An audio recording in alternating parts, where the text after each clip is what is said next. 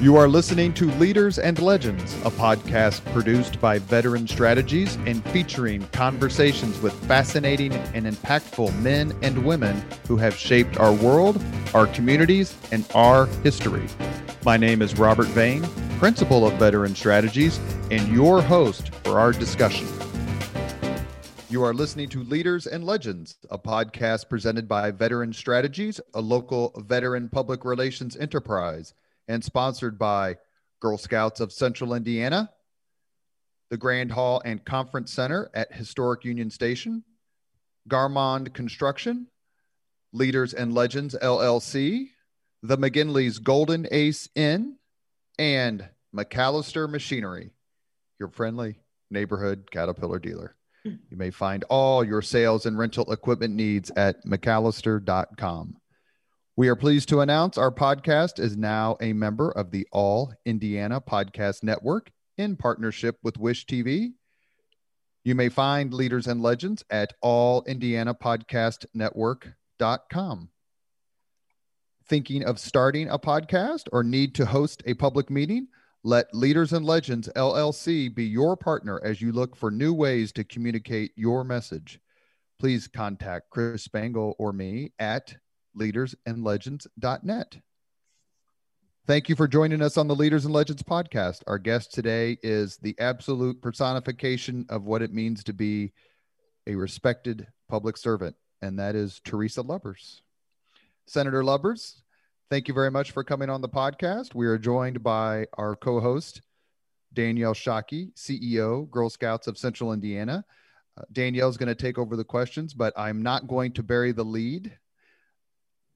On the long list of incredibly impressive bullet points on Teresa Lubbers' resume, it starts with being an East Sider. She's a graduate of Warren Central High School, and we're going to ask her a little bit about her famous fellow Warren Central warrior, who she's known since the 1960s, and that's Mike McDaniel. But first, Danielle, it is all yours. Thank you, Teresa, for coming on the podcast. My pleasure. Well, so good to have you and so good to talk. And like Robert said, we're going to talk a little bit about really what it means to be the Commissioner for Indiana Higher Education. And you can look up a definition and it says it's the coordinating agency charged with ensuring the state's post-secondary system is aligned to meet the needs of the students in the state.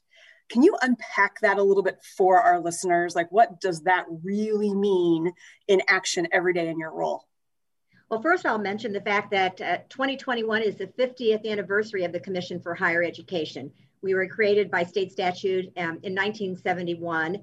Before that, there was no coordinating board. In some states, you'll have boards of regents where they actually run the colleges and universities. More states are organized like Indiana, where you're a coordinating board. And as the name would indicate, we coordinate a system of higher education, understanding that the presidents and the executive leadership teams and the boards of trustees actually run the operation of those institutions.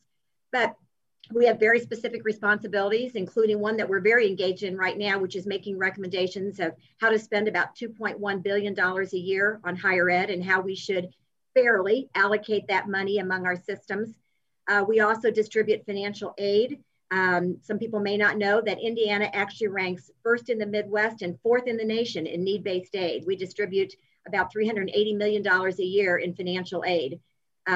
We actually approve degrees and programs in the public institutions based on what kind of demands there might be as well. And in keeping with being a coordinating board, we have a strategic plan that we can certainly talk about. Our most recent one is called Reaching Higher in a State of Change. We adopted that at the end of 2019, not realizing how appropriate that title would be considering what 2020 would be like. So you might think of us this way. We do the things that no one institution could do on their own. So whether it's transfer or allocation dollars or having a clear understanding of mission differentiation between the institutions, those kinds of things fall to the Commission for Higher Education. And so while you described really well that nuance of the higher education component, there's also a really big philosophical belief in Indiana and a lot of energy in a good way put towards the alignment from, one might say, cradle to career. So talk a little bit about how you take the role of the Commission for Higher Education and make sure that you are aligning across systems and across that span of a person in Indiana? Mm-hmm.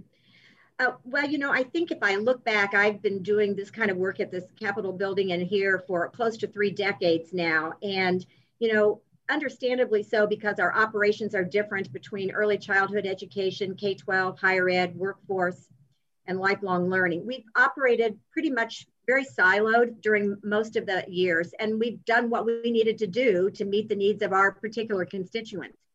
But as I often say, what we really need to be invested in is people having the opportunity to live meaningful lives and have good jobs and careers. And that doesn't stop anywhere along the way. As important as it is, and you know this better than I do, to get kids off to a good start, nothing's more important than early childhood education. It doesn't end there. It's 3rd grade reading is important, 8th grade math, graduating from high school with a credential, succeeding in some sort of post-secondary experience. All of those things are important. And what we've really been working to do is to have smooth handoffs between those. Really increasingly thinking about the individual learner at the center and the institutions and agencies and systems that serve them, as opposed to, in a hierarchical way, having these agencies and expecting people to find us and find what they need. So we really serve populations of people. A few years ago, the legislature created what's called the Governor's Workforce Cabinet, and I have the privilege of chairing that as well as serving as the commissioner. We really bring together state agencies who are focused on education and workforce, together with employers and legislators, to actually look at the alignment of programs, policies, and funding to best serve Hoosiers. And I think we're doing a better job now than we've done in the past, but it's still, there's still a lot of ways we could do better. Talk to us a little bit about forecasting and looking at the job opportunities and the job needs, what sectors, what type of credentialing, what type of training, education might be necessary, how much time is spent or alignment there to make sure that the work we're doing today is preparing a workforce for tomorrow. And I know, that Indiana's next level jobs, and talk to us a little bit about that part of your work and focus. Well, that is such a great question. And it's so important. And, Robert talked about the fact that I grew up on the east side of Indianapolis. My father owned a small car dealership on the east side. And so the auto industry was always at the center of my life. I always knew if you sold a lot of cars on Saturday, it'd be a good week. And if you didn't, you might not have such a good week. I mention that because so many of the people who I grew up with had families that worked in one of those big plants on Shaveland Avenue, Ford, Chrysler, Western Electric, all of those people working really hard to do what they needed to do to take care of their families, had the consummate middle-class life. And the world changed, and we did nothing to prepare those folks for the changes in the economy. I'm informed by that every day in the work that I do now, as I see such huge changes in automation, AI, technology. Yes, we're the most manufacturing intensive state in the country, and we have great jobs there, but those jobs have been and are changing. And we have an obligation to prepare people to get a good start, but we have an equal obligation to make sure that we continue to stay with them and prepare them for those changes in the economy. I mean, the days of someone going to work in a job and staying there for 50 years, it's not the way that people think these days. And even if they stay with the same employer, which many of them will, the job itself may change. So we are really working to prepare people for a good entry into a job market, and then also a commitment to help them along the way. And I think this is why the relationship with employers is so important. We think that, it's education here in a sequential way. You get your education and then you get a job. No, it should be the integration between what you're learning and what you will be doing. Your job shouldn't be a surprise when you show up. You should have had some career relevance. One of the metrics that we've called out in the Commission strategic plan is that every degree and program in higher education would have embedded career relevance, that you would have an internship, an apprenticeship, work-based learning of some sort. So yes, we have an obligation to get them off to a start, and we have an obligation to prepare them for a changing economy as well, and in ways that we can't even imagine. And so it's, in some case daunting, certainly exciting. But if we want to be the kind of place, Indiana, where people choose to live, choose to stay, choose to come, it absolutely is all about the workforce.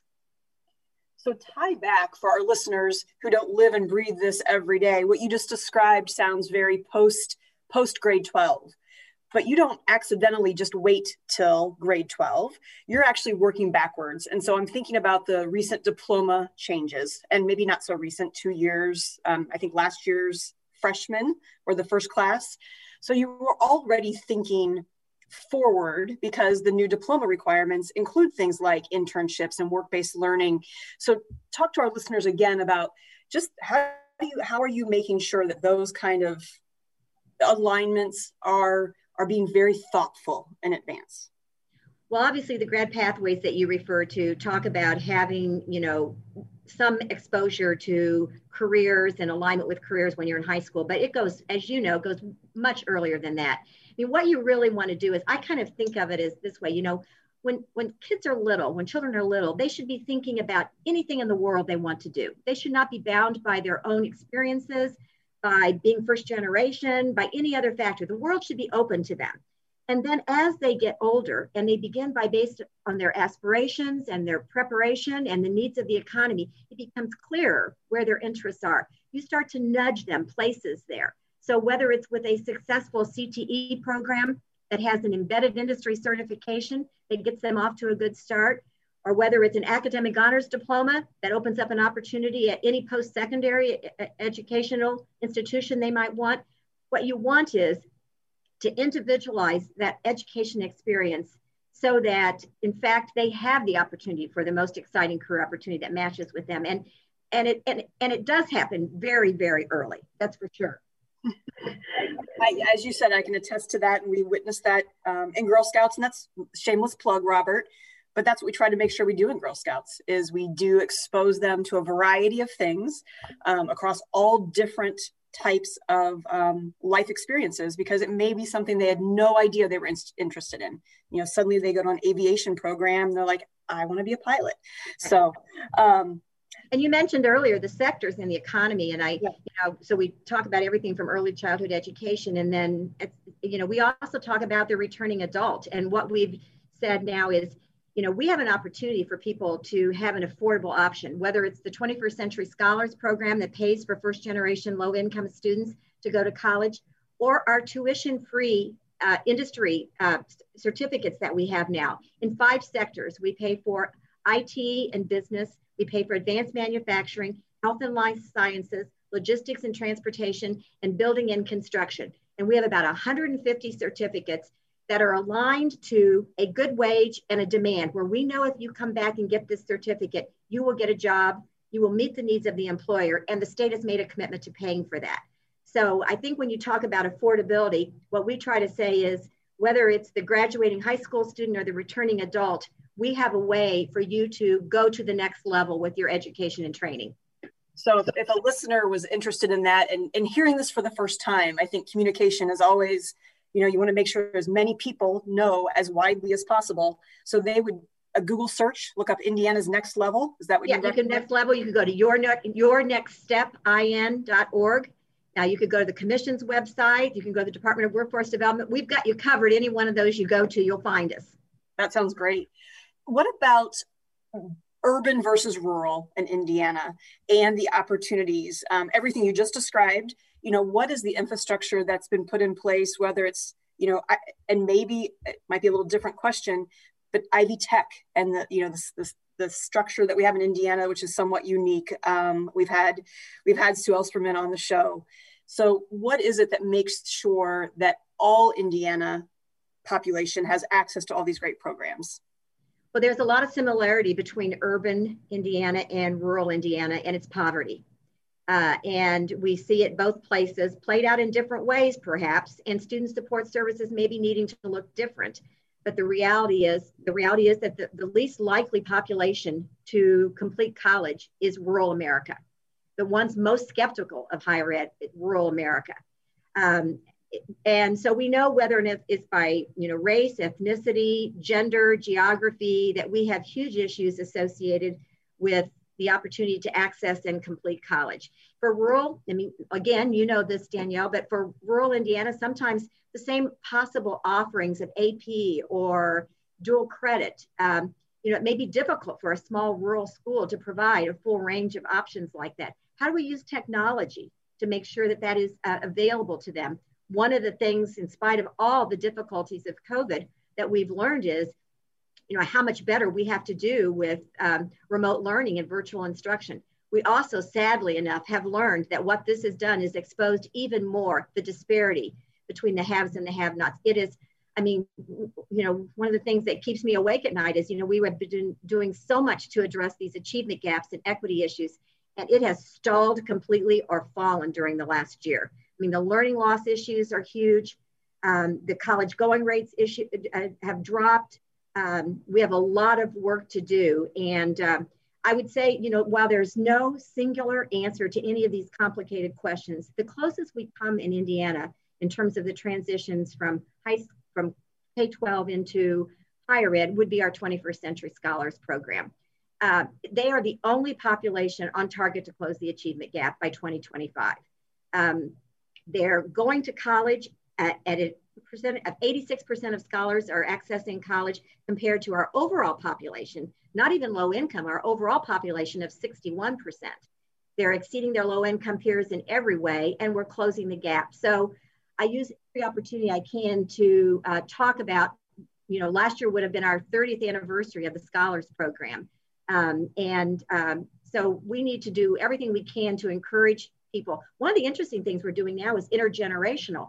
We're working with community leaders who are trusted advisors in their communities to promote both the 21st Century Scholars Program for those students and the Workforce Ready grant for their parents and adults, but both focused on helping them get a better job and opportunity and economic mobility.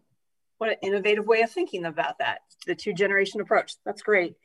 So you mentioned skepticism, and you mentioned, making sure that every, higher education, what are the opportunities for everyone?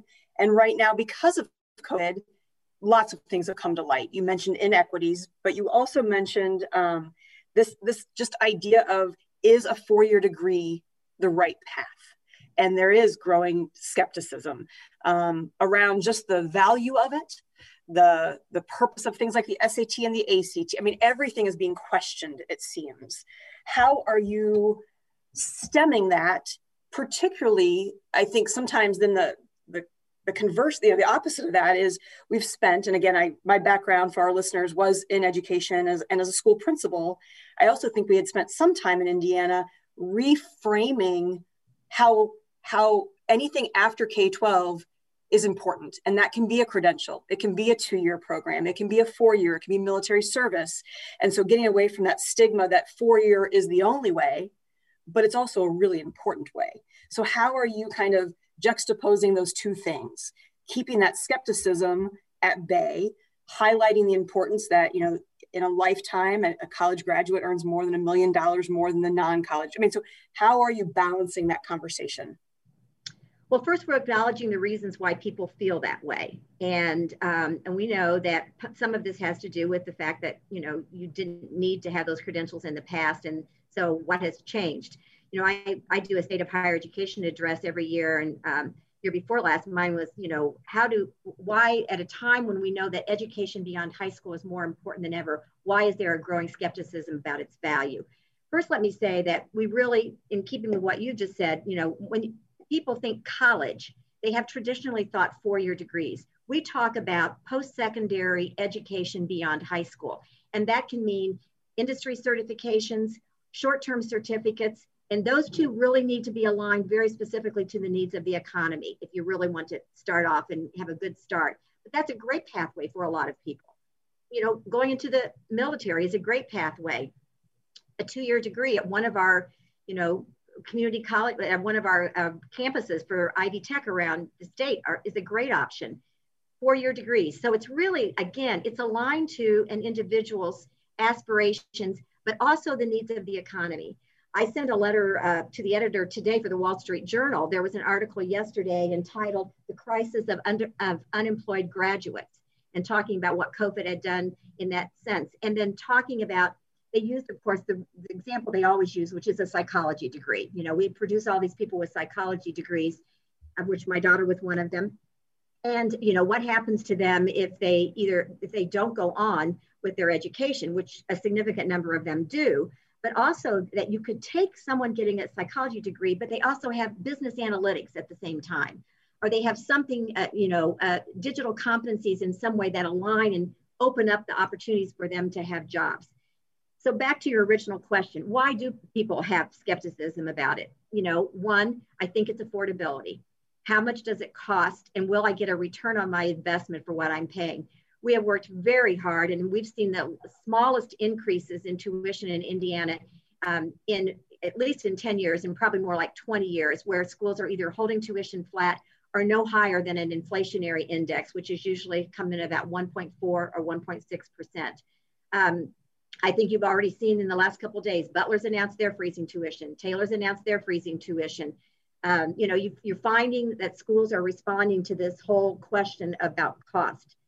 But even if you say that the cost is, worth this investment of $1 million more over the course of your lifetime, for example, how do you drive down the time it takes for someone to graduate? That's another way to save time. It shouldn't take 6 years for a 4-year degree if you can keep from it. How do you address that issue? How do you align what people are learning with what they're going to do? Back to this whole concept of career relevance, so that you have some sense that when you get that degree, it is aligned to a good job. I mean, learning is a wonderful thing under all circumstances. Most people access post-secondary education to get a good job. And so I think we need to make sure we meet that need. You know, there's some skepticism, let's be honest, from a political agenda. They think that it's, what they will, I'll send my kid away from home, living in a rural community, they'll never come back, and there'll be a liberal agenda that's taught to them, that there should never be a singular point of view in higher education, but that it should be open to multiple points of view. And so you hear that. I mean, there are lots of reasons based on an individual's life journey. I think for people who have been displaced in their jobs and who thought they were doing the right thing, there's a hopelessness, and it goes beyond skepticism. Sometimes it's anger, and sometimes it's fear, but we've got to find a better way to make this connection to people's lives. And so, we do an Indiana College Value Index where we cover things like debt, cost, did you get a job? But we also measure qualitative things too. It isn't just how much money you make that determines the value of your education experience. It's also, we know that your health will be better, you're more civically engaged, lots of other things that are qualitative metrics. So as sort of an old marketing person myself, I think we need to do a much better job of selling the value proposition of higher education in a way that's relevant to people's lives. Which you mentioned two very tangible things when you were talking, or at least very tangible to me. And one was, you didn't use the words dual credit per se, but you were alluding to that we have this amazing catalog of opportunity for dual credit in Indiana. And again, for our listeners who I have a daughter in college and 2 in high school. Does the average family understand when to make those decisions as they help their child think about high school, that they can be saving a year's worth of college tuition by making wise choices in high school with dual credits? So talk a little bit about dual credits, and then I want to talk about the FAFSA too, and money left on the table, and how to make sure that all students are taking advantage there as well. One of the best values that I think the commission offers are the reports that we put out. We just came out with our early college credit report, showing again the value, both in terms of savings to the state and savings to the individual, and the preparation that you have then to access higher education. This can be CTE dual credit, or it can be liberal arts dual credit, as you know as well. We now have 64% of Hoosier students are graduating from high school with dual credit. What we want to make sure is what some people refer to as random acts of dual credit, a course here, a course there, that we're actually aligning the dual credit in a more intentional way. And so we have, we now have what we call the Indiana College Core, where we have 30 credits that are, many of them are dual credits that transfer seamlessly within higher ed. But I mean, the millions of dollars that a student can save, collectively as students can save by taking quality early college credit is a story that has to be told. And it has to, once again, you're going to see a disparity here between those who are taking it and those who aren't. The good news is Indiana many, many years ago put in statute a requirement that every school offer at least 2 dual credit and 2 AP courses. That really drove, I think, the fact that we have a higher number of students in Indiana taking dual credit. But we still have to make sure that we're aligning it the right way and that more people are taking advantage of those opportunities. I mean, you know, I understand why we have the general diploma from high school, but the general diploma is not preparing people for the most part for life after high school. So we really need to look at what really prepares people, regardless of the pathway that they're taking, going straight into the world of work or onto post-secondary. We know that if you take early college credit, not only do you save money, but you're much more likely to be prepared and you're much more likely to graduate on time or early. Perfect. That's a great PSA for our listeners, because you mentioned every high school in Indiana should have at least some offerings for dual credit as you just described. So every parent that might be listening, don't let your child tell you, yeah, mom and dad, we don't have that at my school, because they do. And so I want to talk about FAFSA, and I know Robert's probably getting anxious that we pause and flip it over to him. But, you know, you mentioned $380 million, I think you said, available each year in Indiana. And yet the one, if I understand it correctly, kind of the one barrier can be the lack of completion of your FAFSA, your federal financial aid form. I think I read somewhere today that in the end of 2020, only 28% of the high school graduates have completed it. And that's down from last year. So the trend is not looking positive. What is it? I mean, again, let's hope maybe some of our listeners don't know what this is about. So give a little PSA for why, but how do we help change this in Indiana? The FAFSA is the free application for student financial aid, and any merit or need-based aid will require you to fill out the FAFSA. And so we basically say you should fill out the FAFSA. And the good news is it's going to be easier. One of the parting shots that U.S. Senator Lamar Alexander had was to simplify the FAFSA to make sure that it wasn't so difficult to complete. But I mean, if you're hedging your bets, don't hedge your bets by not filling out the FAFSA, because you could lose the opportunity to receive significant financial aid. And yes, the numbers are down. Once again, from an equity standpoint, they're most down with the people who need it most. And so we really need to make sure we get it out there. We have time to close this gap. You know, a couple of years ago, they opened up the FAFSA for you to be able to complete it earlier. It opens up in October now, but we have until the middle of April for people to finish that. So we are doubling down on our efforts to make sure that people complete the FAFSA. There's legislation in the General Assembly this year to actually require the completion of FAFSA with an opt-out for parents or principals or counselors if they choose not to do that. It's a risky proposition not to complete the FAFSA. And it's also important for people to know that you have to complete it every year. So you don't do it one time and done, you know, every time you continue to receive financial aid. We also think that, you know, that's another benefit of the 21st Century Scholars Program is that we do require scholars to complete that. And we start early doing financial literacy so that families understand why that's an important thing to do. But we do need help in all circles to make sure that this isn't another lost cohort of students, as we've referred to many of these students in this 2020 year, that we haven't lost them in terms of their ability to access financial aid, and filling out the FAFSA is critical. Perfect. All right. Can I ask one more question, Robert? Yes, ma'am. It actually ties into where you're headed, because I'm headed to the east side, so you're going to ask a question about the east side. Doesn't everything head to the east side? If they're smart. So, Commissioner, you know, one of the questions I was going to ask is, what are you most proud of? But there's something, again, outsider looking in, I am so proud of Indiana for the opportunities we provide families in the space of choices for schools. And so this is looking back a little bit in your career, back to 1999, Bart Peterson, at the time, you know, was not quite yet in office, but part of, you know, one of the things he stood for was choice, and every family should have the opportunity to, you know, have he basically said, a way to build consensus is in education, right? How do we get everybody to have equal opportunity? So you were a leader. You were a leader with several others, Governor O'Bannon and Mitch Daniels, and then Tony. Indiana's just heads and tails above other states in this space. And I don't know that you know this, but Girl Scouts is actually right now in partnership and working on an application to have a K-8 all-girls STEM academy charter school in Indianapolis. So for a lot of reasons, I just think it was brilliant. So I'm proud of Indiana, and I'm proud to be able to say that we're talking about it. And so just, if you can, what are your comments on the ongoing leadership that our state plays in this choice space?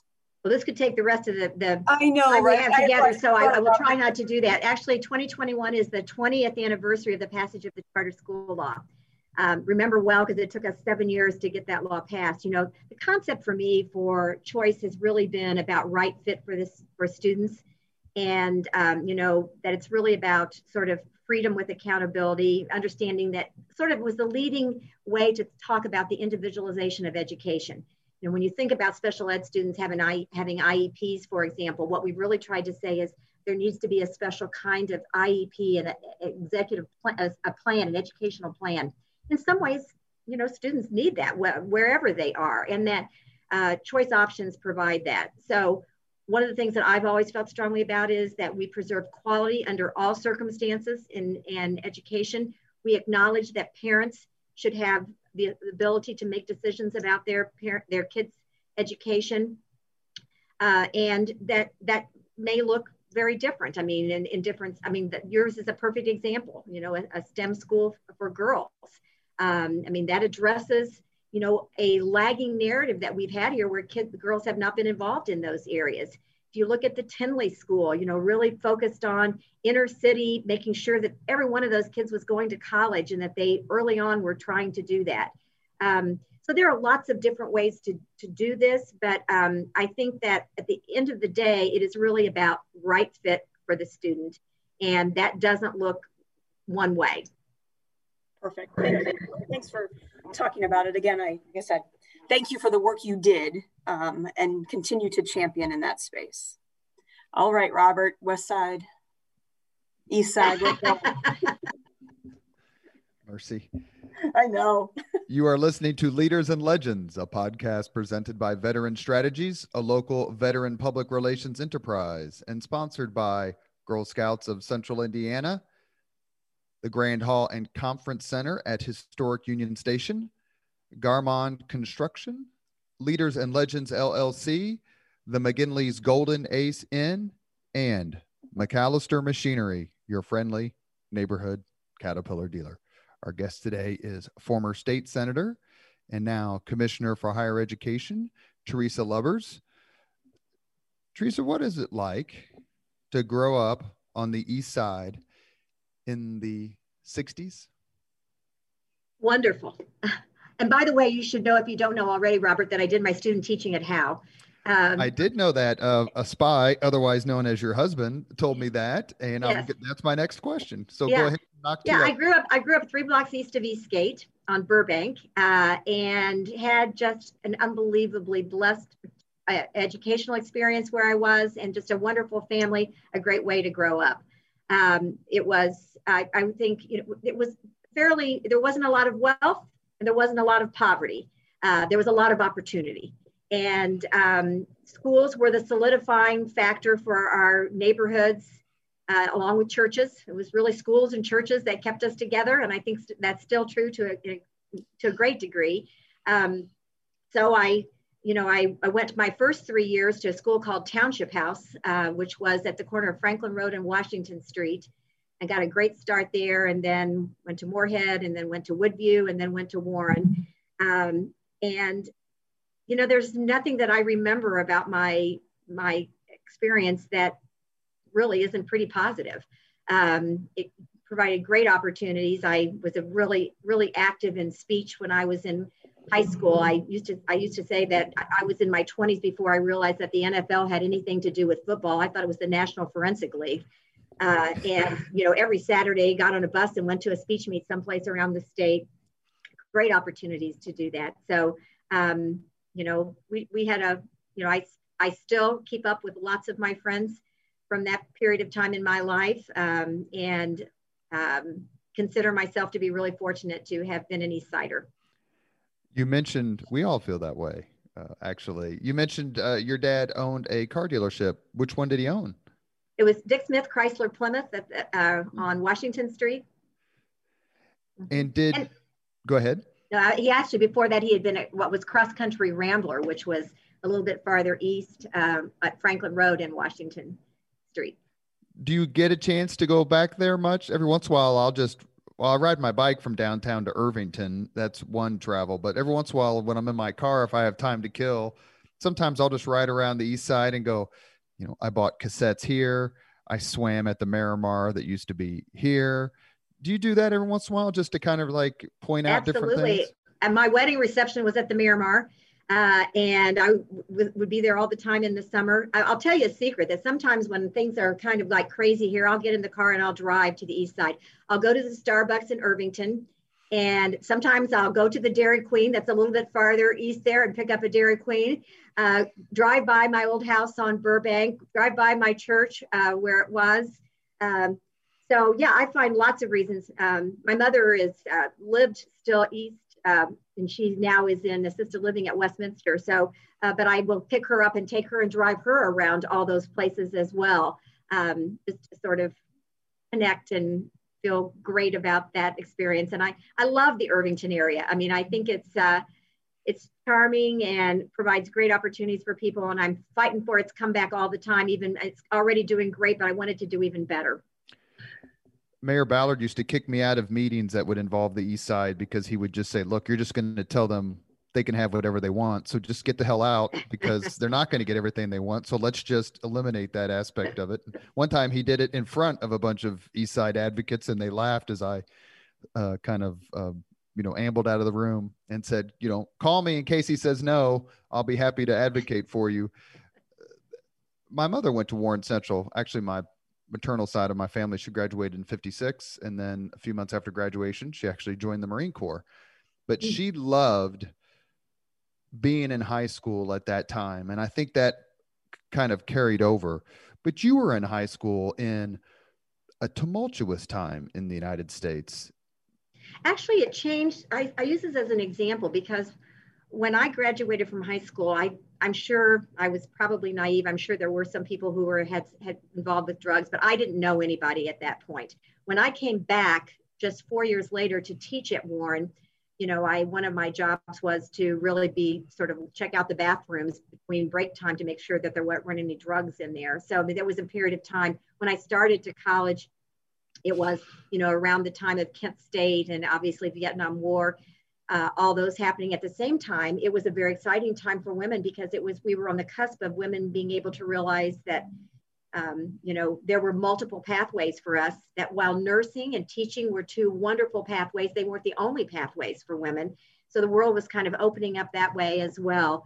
But yes, I mean, it was a time of great change, societal, economic, really all around us. And so I was kind of just right in the middle of all that happening.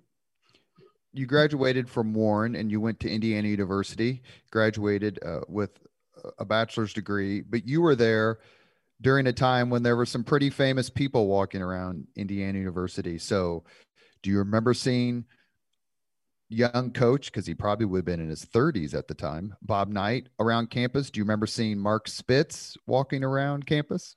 I remember Mark Spitz. I don't remember much about Bob Knight at that point.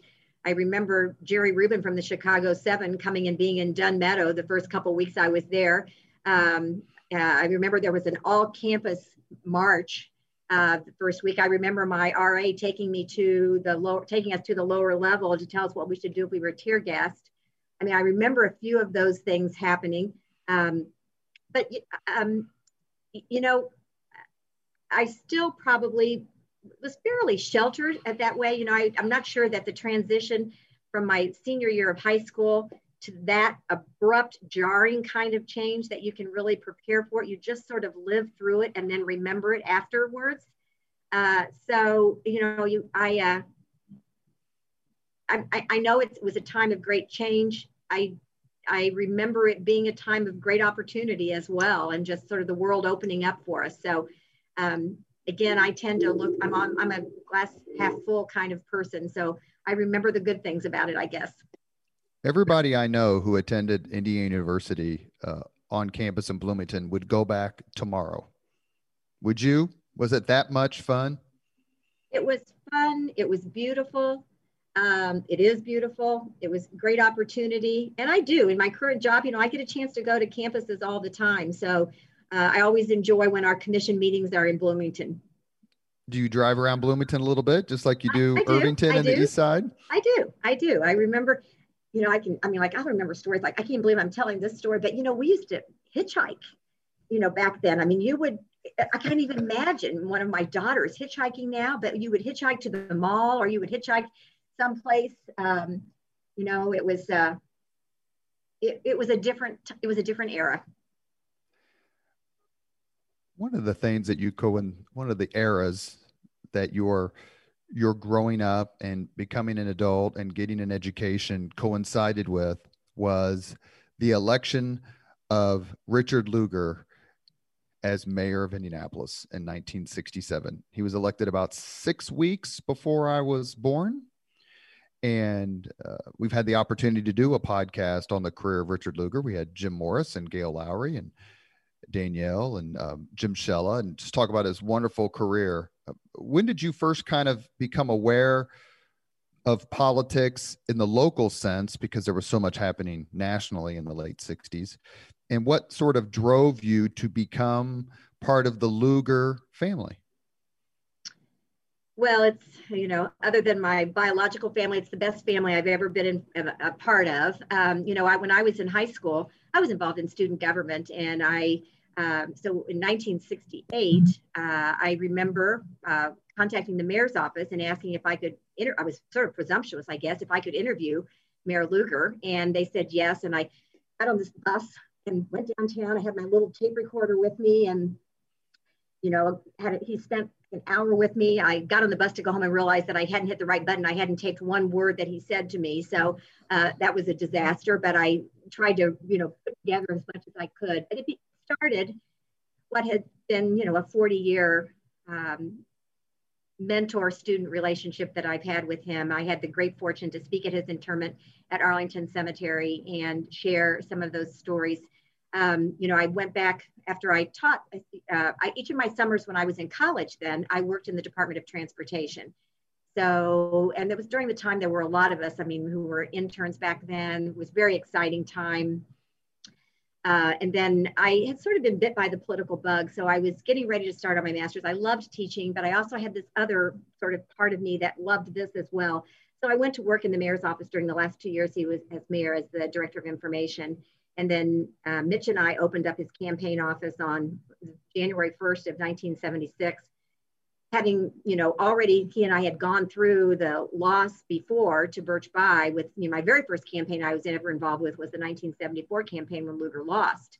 And then we came back to that campaign. And then I moved to DC to work on his Senate staff then. And, you know, everything I've ever done, he's been involved with. You know, together with Judy Singleton, 30 years ago, we started the Lugar Excellence in Public Service Series, which has now had, you know, well over 500 women who have graduated from that program with his name on it, who are making incredible impact in Indiana politics and government, and really around the country as well.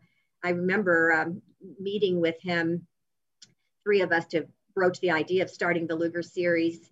And, you know, without a beat, I mean, some people would have thought, keep in mind, this was 30 some years ago, and we really didn't have much gravitas at this point. And we presented this idea to him, and he said, you know, absolutely. And, you know, the full participation of women is important.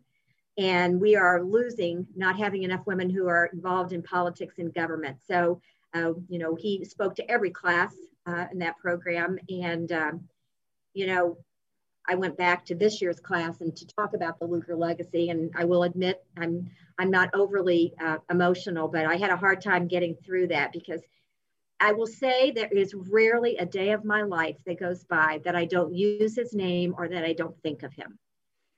He had that kind of an impact on my life. I remember when my dad died, and this has been about 6 years ago, and we were, the cemetery was on the east side, of course, and we were close to the end of the calling, and I looked up and in walked Dick Lugar. So this has only been like 6 years in, and I said, I can't believe you're here. And as was normal Lugar style, he always deflected from himself onto you. And he said, well, I wouldn't be anyplace else other than with you. And then I just, it just, as you can imagine, meant so much to me. I mean, when I took this job, and I'm now almost 12 years into this job, I'd only been in this job maybe a couple months, and his state office called me and said, the senator would like to come over and meet your staff. And I think he really just wanted to come over and say that he was supporting me. That's what he was really there for. So once again, just like I could talk about the educational journey that I've had, I could talk about my relationship with Lugar forever. I mean, we're one of the Lugar marriages. We met working for Dick Lugar. I think there are over 20 of us, still together after all these years, because a certain kind of person, I think, gravitated to Dick Lugar, and it made us better. It's without getting too political here. I always wanted to work for someone who was smarter and better than me. And I got that privilege of doing that with him. And I think that's the way we should think about it, that we should look for aspirational leaders, people who hold us to be something better rather than just make us comfortable necessarily with who we are. Do you remember meeting in the mayor's office? Because I'm going to guess that's where it happened. Meeting Mitch Daniels and forming that. Not my first time. When I first met Mitch Daniels, he was working for Campaign Communicators, which was Keith Buellen's organization, working on the 74 campaign. So that preceded his days of coming to the mayor's office. After Lugar lost that 74 campaign, then Mitch came to the mayor's office, and then that was when I sort of started my involvement with him in terms of working relationships through the years. Actually, when I first went to work in the mayor's office, his sister, Deborah Daniels, was actually working in the mayor's office then. And we sometimes reminisce on the fact that during that 74 campaign, we would leave the office at the end of the day and we would go over to the campaign office, and on an old-fashioned typewriter, we would hammer out thank you notes to people who had, given money to then Mayor Lugar. So, our stories are abundant, and I'm sure people get tired of hearing them. We never get tired of thinking about them. Do you remember meeting Mark Miles during the 74 campaign? Yes. When I first started working in the mayor's office, he was an intern and I was on staff. So he had come in as an intern in the mayor's office. And that's the first time that I met Mark. And is it fun all these years later to look to see, I think it's fair to say that Mark Miles has had a pretty decent career, and Mitch Daniels has done pretty okay for himself, and Deborah Daniels and Jim Morris and the entire Lugar political tree. When you think about how it all started, and then you think about where you are now, isn't it really, or is it a reflection on the character and leadership and personality of Richard Lugar? I think it is. I really do think it is. I think he instilled in us a sense of public service that was the same thing that he learned from his parents, which was that it was, if you were provided with opportunity and if you had certain abilities, you had an obligation to share them. And that's the way he, clearly lived his life. And I think he inspired many of us to want to do that as well. I mean, we believe that, public service is a calling, that there's some degree of nobility about it if it's done correctly. And it's why, again, without being political, I think some of us keep thinking, we need heroes again. I mean, he was a hero for us. That doesn't mean he was perfect. And doesn't mean you have to agree with all his positions on issues. It was really a matter of his character and competence and his commitment to the way he did his job that I think inspired us and inspired so many people who, as you mentioned, have gone on to share their talents to improve the lives of others. The Indianapolis Business Journal did a profile of the Leaders and Legends podcast. It was in their paper a few months ago, and they asked me who was my favorite guest. And my response was, that's easy. The answer is Greg Ballard. He changed my life. Is it fair to say that Richard Lugar changed your life, and maybe some of the things or the careers you thought you may pursue were changed by the example of one man? I always say, in fact, I got to see the senator about just a few weeks before he died. IU was doing they had archived all of his papers. And so I was there, and I had the chance to tell him what I had told him before. And that was that, I said, other than my faith and my family, you've had the greatest influence on my life. I met my husband. So from a personal standpoint, everything I've ever done professionally, I've done thinking, would you be proud of me? And again, instead of taking this in, that I was saying these things about him, he immediately deflected it to me again. So I was so grateful that I had the chance to say that to him again. But I have said it so many times through the years that he has, his influence on my life is immeasurable. When Senator Lugar passed, the Indianapolis Star gave me an opportunity to write a column about him and his career. In that, I called him the greatest public servant in the history of Indiana. Am I on the money, or maybe a little off the mark, given the amazing number of public servants we've had? Well, you're not asking someone who's objective. That's why I asked.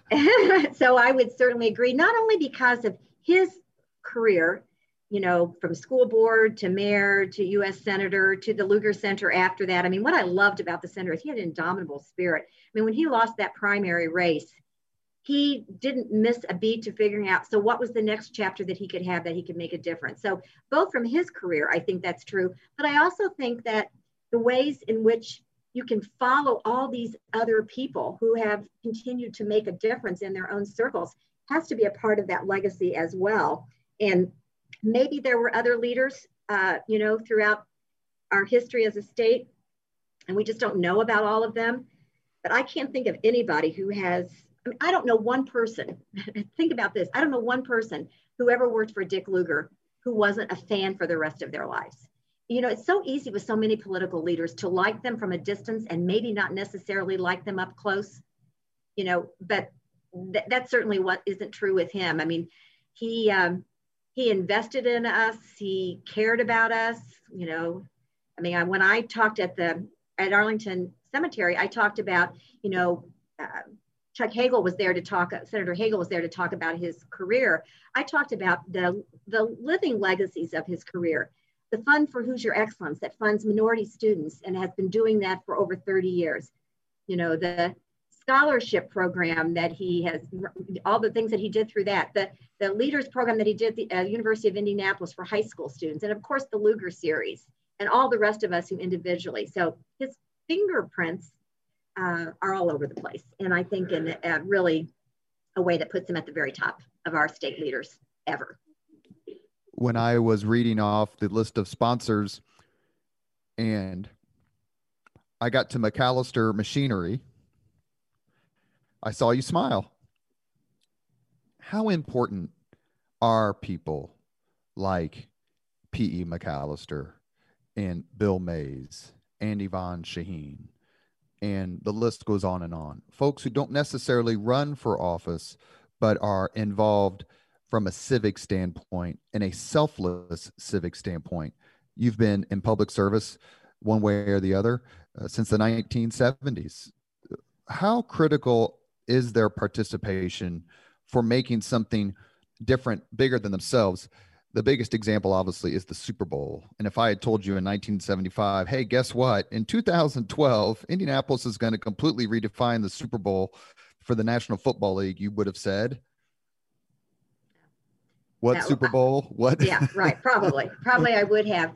I think the people you mentioned are so interesting because I think all of them were selfless in the way that they did. I mean, who didn't love PE, or who doesn't love Yvonne Shaheen, or who didn't love Bill Mays? I mean, these are people who their personalities were big, and they were, they they once again, like the senator, I think, inspired people to be better and gave selflessly. I mean, they did it. Those of us, I mean, I have spent time outside of the public sector, but a good portion of my career has been in the public sector. For those who, every day get up to meet a bottom line or do something else that's in the private sector, who still find the time and the energy and the commitment to improve civic life, I think are the real heroes as well.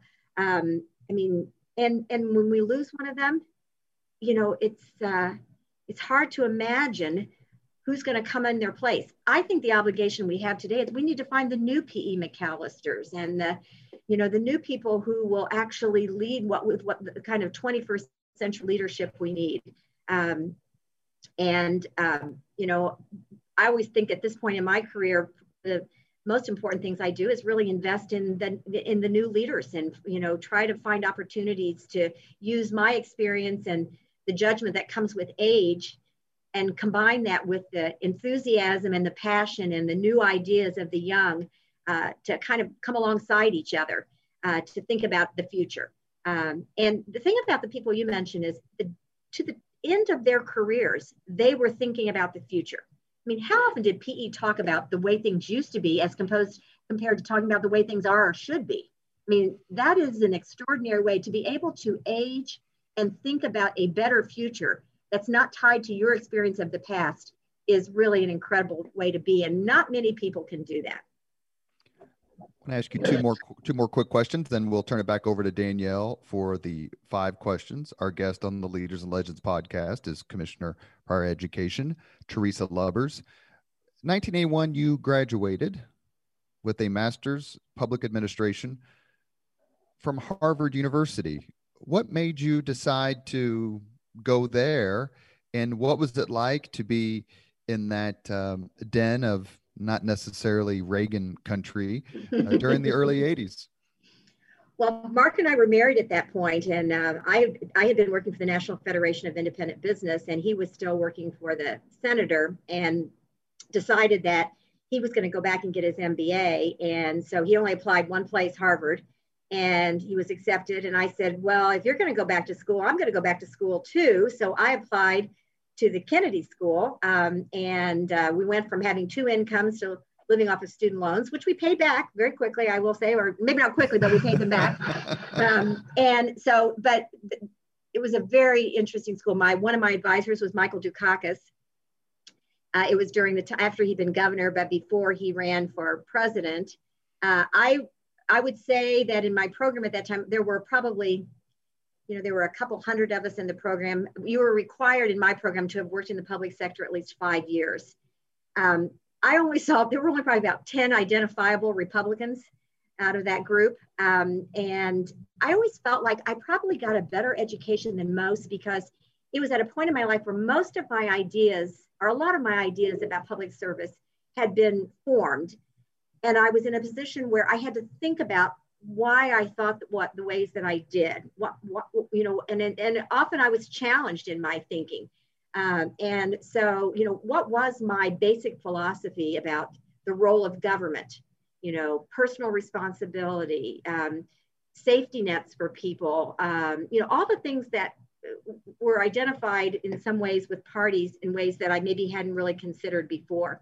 So, yeah, I would say I was definitely in the overwhelming minority of those who were there, but I would say that it was a really great learning experience for me. And interestingly enough, I've said this a couple of times to people, Michael Dukakis in some ways was sort of the Democrat liberal version of Lugar in that he was very cerebral. He was a problem solver. He wasn't always the most charismatic person in the room. He spoke at a very high level of complexity. I mean, I remember he was asking me in 1981 about the license branch system in Indiana. I mean, I thought, how do you even know about the license branch system in Indiana? So yeah, it was a great opportunity for me. And actually, it's interesting. One of our daughters, Maggie, ended up being an intern for Lugar one summer. My niece ended up working for Lugar in the Foreign Relations Committee. And she ended up going to the Harvard Business School later too. So we've had lots of opportunities to revisit places that were important in our lives. The last question for me, it's one thing to be involved in politics in the public sector. It's another thing to take the leap and put your name on a set of declaration of candidacy papers. You served in the Indiana Senate for 16 years, 1993 to 2009.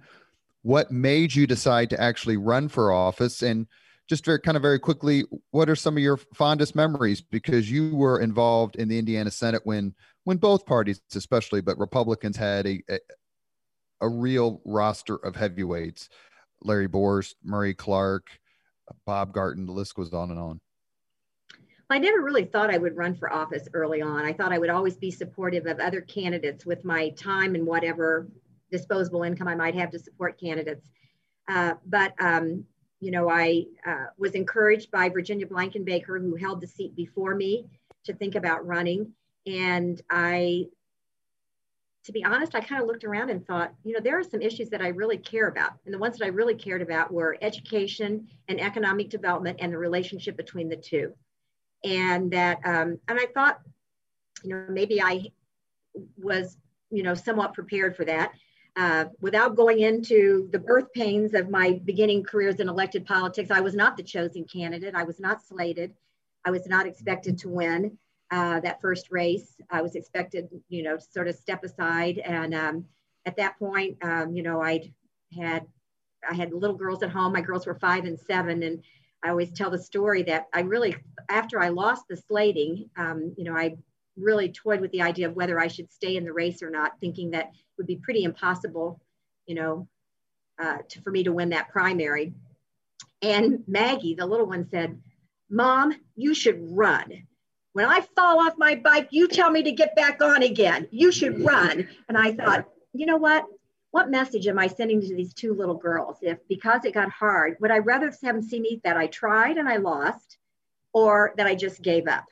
So that was part of the reason why I stayed in the race. And, fortunately, I won the primary by about 12 points and ran a really classic campaign that whole time. And one of my great privileges throughout the years was, John Ruckelshaus, who was my opponent during that primary, and I were great buddies, have been forever. I supported him and was really, up into this last race. And, I felt like whenever I did something that was kind of hard in the Senate, I could expect to get a note from John, and he would, encourage me and urge me on. And so this is why I think politics can actually, even people you disagree with on the other side, at some level, there's some kind of collegiality that should unite us, even when there are things that could drive us apart. And my experience with people like Earlene Rogers in the Senate, my experience with John in my own party taught me that there's a whole lot more that we can work on together than should divide us. And I consider it a privilege to have had opportunities to work with people like Earlene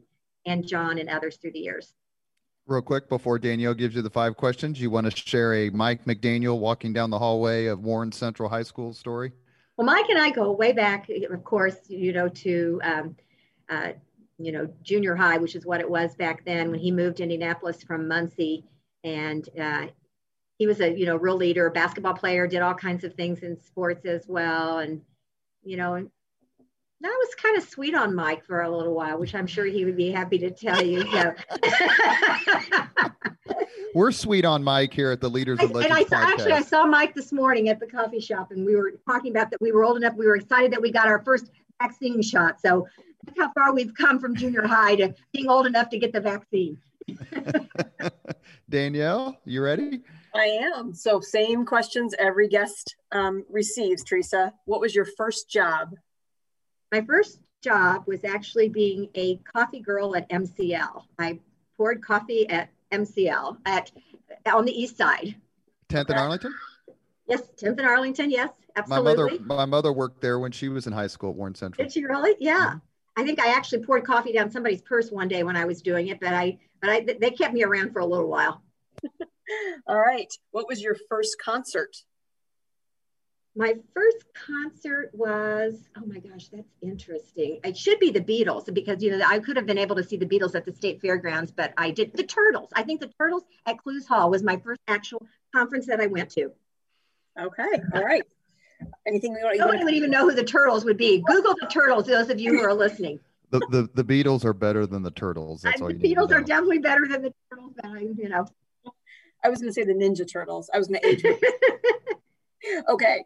What is a book that you would recommend for others to read that you've loved? I read mostly fiction these days, and the ones that I'm reading right now are Louise Penny books, which have to do with she's a mystery writer from Canada, so I love all of those books and read them all the time. Probably my favorite all-time book would be books like would be Wuthering Heights, or I read all British literature. So I love all British TV. I love all British literature. Jane Eyre was always one of my favorite books of all times. I love Shakespeare. I had an opportunity. I will steal off a few Shakespeare lines if I want to. So I think it's timeless. And of course, the thing that I read, without sounding like what everybody else says, but my go-to for a living is always the Bible. Thank you. If you could be there in person and witness a moment in history, what moment would you want to be there and see that firsthand? That is really another hard question. If I had to just be a singular point of view for one time, I think I probably would like to have seen something during the suffragette movement and being able to actually see the women who were fighting for the right to vote and what the sacrifices that they would have been willing to make. So maybe not one point of view, but that period in time that we're celebrating now, I think would probably speak to me as much as anything, as I think about all the opportunities I have, which were deprived to so many people for so long. Thank you. And then the last question, if you could have lunch 2 hours off the record with any one person that's still living, who would you want to spend time with? This is really political. Most people in my party won't agree with me, but I would like to spend 2 hours with Mitt Romney right now. I would like to, because the experiences that he's having and his longevity of service, I'd like to get the inside scoop on a lot of those things. So I probably would pick Mitt Romney. And that goes to show just how political I still am. Thanks for talking with us today, Robert. You have been listening to Leaders and Legends, a podcast presented by Veteran Strategies, a local veteran public relations enterprise, and sponsored by Girl Scouts of Central Indiana, Garmond Construction, Leaders and Legends LLC, the McGinley's Golden Ace Inn, the Grand Hall and Conference Center at Historic Union Station, and McAllister Machinery, your friendly neighborhood Caterpillar dealer. Our guest today has been Eastsider, leader, a participant in some of the most impactful public service decisions and initiatives of the last 30 or 40 years, and a proud member of the extended Lugar family, Commissioner for Higher Education, Teresa Lubbers. Thank you so very much. We've had Mark Lubbers on. We've had Teresa Lubbers on. So tell your kids, we're ready. Okay, I will. They'll be more interesting than we are. Well, I can't say that. Nobody's more interesting than Mark. Thank you very much. Thank you so much for asking. Thank you very much for listening to Leaders and Legends, brought to you by Veteran Strategies Incorporated. If you want to contact us about this program or our menu of public relations services, please send us an email at robert@veteranstrategies.com. That's robert@veteranstrategies.com.